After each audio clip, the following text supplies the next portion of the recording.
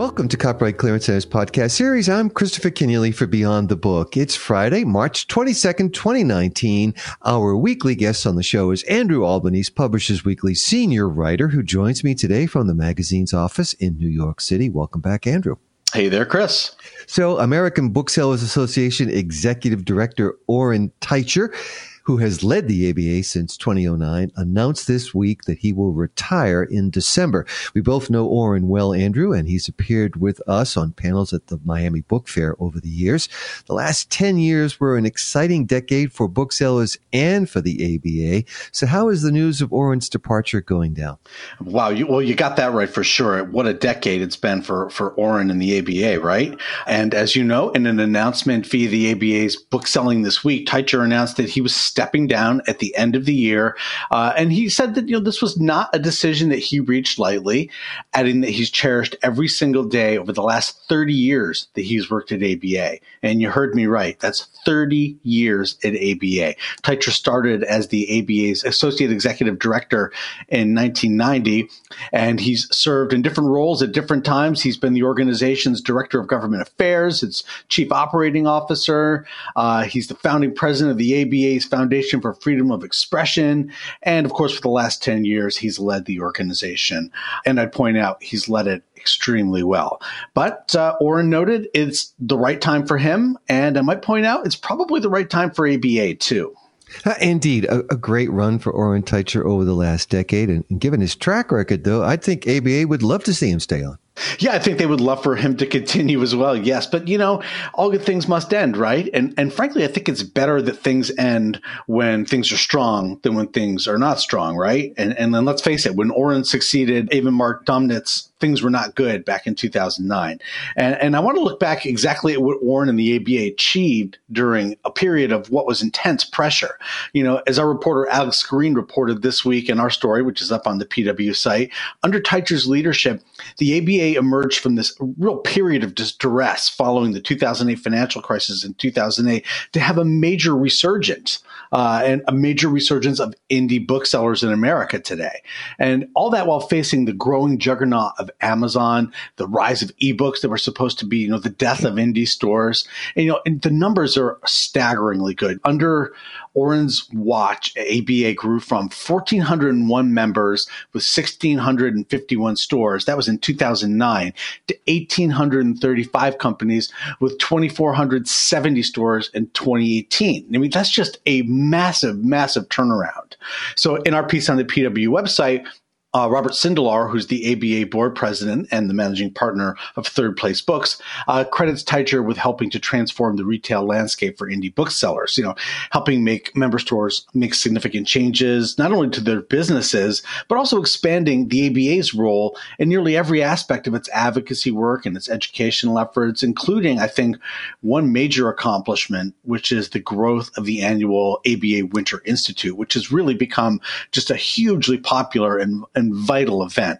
But it goes beyond that. Teicher has helped enhance ties with publishers. He's organized political advocacy, especially to oppose tactics of, corporate online bookselling competitors, especially Amazon. And it was during Teicher's time as CEO that, at the urging of booksellers, the organization created an ABA task force on diversity. So he was wide-ranging in his efforts. So Oren's success came from expanding the ABA's reach and mission and service of its goals. And I think other organizations in publishing, which I think have begun to narrow their focus in some ways, would really do well to pay attention to Oren's recipe for success at ABA.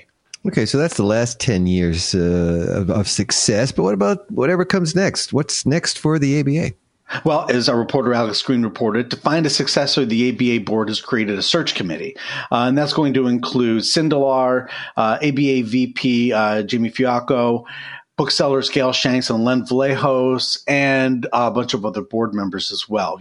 The committee has retained a search firm with an eye towards selecting from I'll quote here from the article, a diverse slate of candidates. And the committee hopes to have a candidate recommended by the end of September of this year, which is a pretty aggressive schedule. As Sindelar says, the ABA board might be nervous if ABA was at a less healthy spot right now, but in fact, they're in a really good place. And as Sindelar calls it, a healthy time to be transitioning leadership. Now, as for what's next for Oren Teicher, you'll have to ask him. And that's actually a podcast that I would like to listen to. And, before we move on here, I'd like to take a moment to personally congratulate Oren on the next chapter in his autobiography coming up here. As you know, Chris, Oren is one of the good guys. He's always been really generous, sharing his knowledge and his expertise and his time. So thank you, Oren. If you're listening, we wish you all the best.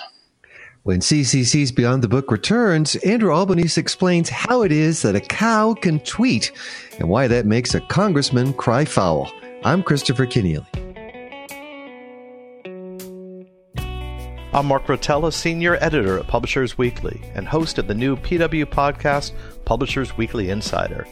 Each week, we'll talk to PW editors, authors, and other industry guests about the biggest and most exciting stories and books in the world of publishing. New episodes of PW Insider premiere every Friday. So listen at publishersweekly.com/PW Insider or wherever you get your podcasts, and be sure to subscribe to PW Insider on iTunes.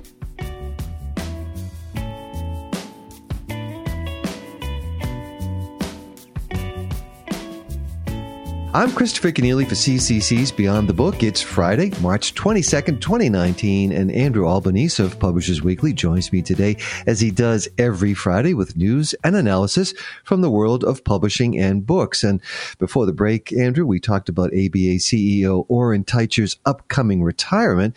One of the things Oren was a great supporter of course, was free speech and the First Amendment. This week, some interesting developments on that front, starting with a sitting congressman suing Twitter for $250 million. Yeah, I think you could definitely file this under the defend free speech category. News this week that Congressman Devin Nunes, who of course is a Republican from California, filed, as you say, a $250 million defamation suit against Twitter for being, well, Twitter. Nunes also sued a Republican strategist named Liz Mayer. The cases are surely losers as long as the U.S. has a First Amendment.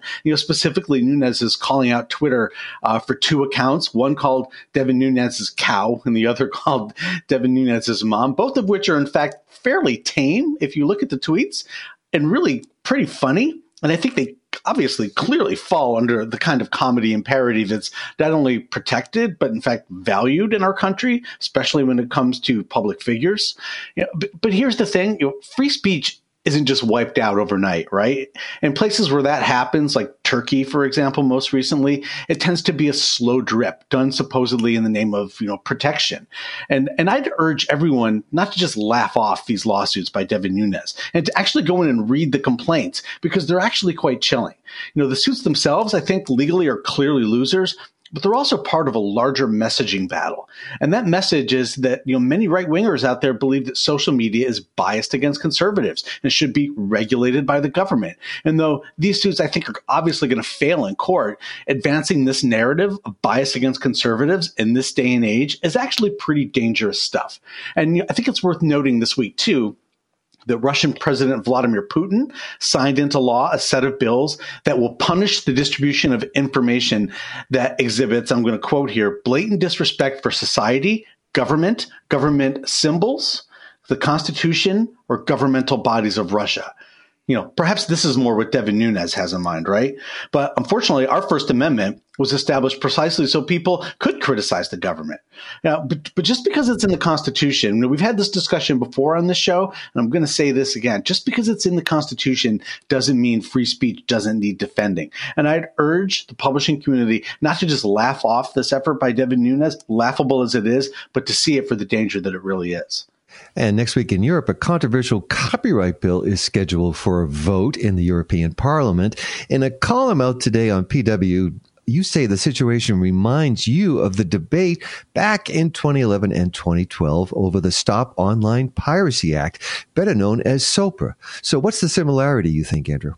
Yes, that's right. This next week in Europe should be exciting. The European Parliament is going to schedule to vote, at least, on a controversial sweeping copyright reform bill called Copyright in the Digital Single Market. And it's reminds me of SOPA because once again, you have the public and these public watchdog groups and the tech industry on one side and the media industry and a lot of lobbyists with a lot of money on the other side. And you're seeing some familiar tactics. There's going to be a huge march coming up on March 23rd. The public is going to get out and march around. And also already this week, you've seen like sites like Wikipedia go dark in protest of some of the provisions of the bill. Now, we've talked briefly about this reform bill before on this show, and I'll just offer a refresher on the most controversial articles in the bill that are really sort of driving the contentiousness around the debate. One, of course, is Article 11, and that's an article that would essentially grant news publishers, say, copyright over their headlines and news snippets. It's a neighboring right that would essentially mean that aggregators like Google News would have to probably pay companies for sharing articles on their platforms. And the other is Article 13, and that would require platforms hosting user-generated content, which is the internet today, to filter uploads for possible intellectual property violations. Now, the problem there, of course, is that just because something is unauthorized doesn't mean it's infringing. And, that has chilling implications, I think, for free speech. Going back to our defend free speech here, if users are going to be blocked from uploading content because a dumb filter, a machine made a determination. So that is something that has people quite fired up. Now, I, of course, have lots of thoughts on the European copyright bill, especially these two provisions, but I'm going to hold my fire this week, and we'll talk about it next week after the vote, if the vote happens. I'm not entirely convinced that it won't be postponed. But for now, I'm just going to encourage observers here in the U.S. to watch the headlines coming out of Europe. As I said, on March 23rd, there's a big rally scheduled across Europe. And like SOPA, the debate over SOPA here in the U.S., I think you can expect a major outpouring of opposition, both online and in the streets. And the question is, with the European parliamentary elections coming up in May, right on the heels of this vote, is this show of public force online and in the streets really going to be enough to defeat this bill? It's not clear yet, but I think it's amazing to me to contemplate that copyright is going to be an issue that might swing an election. Indeed, quite a prospect. Pirates to one side, poets to the other. A scenario only possible in this digital era. Andrew Albanese, Publishers Weekly, thanks so much for joining me today and every Friday on CCC's Beyond the Book.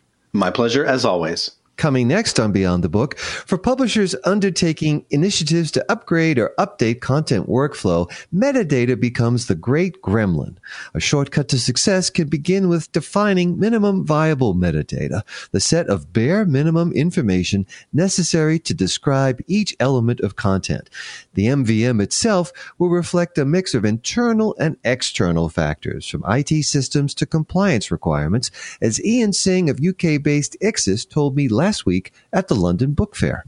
Ultimately, we as publishers need to think about our users and what is it that metadata allows them to do. And that comes down to what sort of publisher are we? If you're a trade publisher producing fiction, maybe all you need is author, title, and something which enables Amazon to go and surface your content pretty readily. If you're an engineering publisher, maybe you need to go to a lot more detail so you can wrap all of your content to make it smart content that can be integrated into systems to make it much, much more powerful. Minimum viable metadata, next on Beyond the Book. Beyond the Book is produced by Copyright Clearance Center. Our co-producer and recording engineer is Jeremy Brisky of Burst Marketing. Subscribe to the program wherever you go for podcasts and follow us on Twitter and Facebook. The complete Beyond the Book podcast archive is available at beyondthebook.com. I'm Christopher Keneally. Thanks for listening, and join us again soon on CCC's Beyond the Book.